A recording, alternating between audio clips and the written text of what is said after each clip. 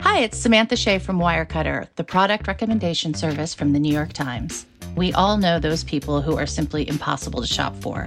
At Wirecutter, we have a huge collection of gift guides to help you find the perfect present. We can help you find a gift for the indoorsy type, a gift for the coffee lover looking to try a new bean, something that's nice but not too nice for the new person you're seeing, the best packing cubes for frequent travelers, for the music-loving dad, try a Thelonious Monk album. We believe there's a perfect gift for everyone, and Wirecutter can help you find it. Check out all our gift guides at nytimes.com/gift guides.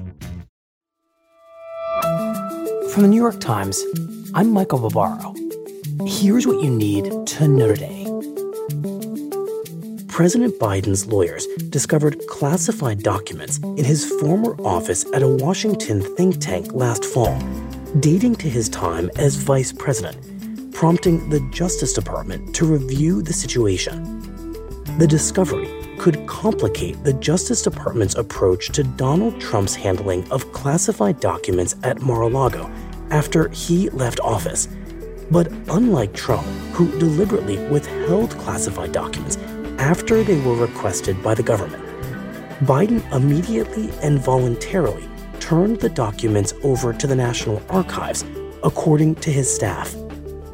And in Brazil's capital city on Monday, police began a widespread crackdown on supporters of former President Jair Bolsonaro after thousands of them stormed government buildings over the weekend. Police detained at least 1,500 protesters for questioning and dismantled a tent city where those loyal to Bolsonaro have camped out since he lost re-election in October. At the same time, Bolsonaro's successor, President Luiz Inácio Lula da Silva, visited the damaged buildings, signed an emergency decree putting federal authorities in charge of securing Brazil's capital, and promised that those who had carried out the attack would be prosecuted. That's it for today. I'm Michael Barbaro. See you tomorrow.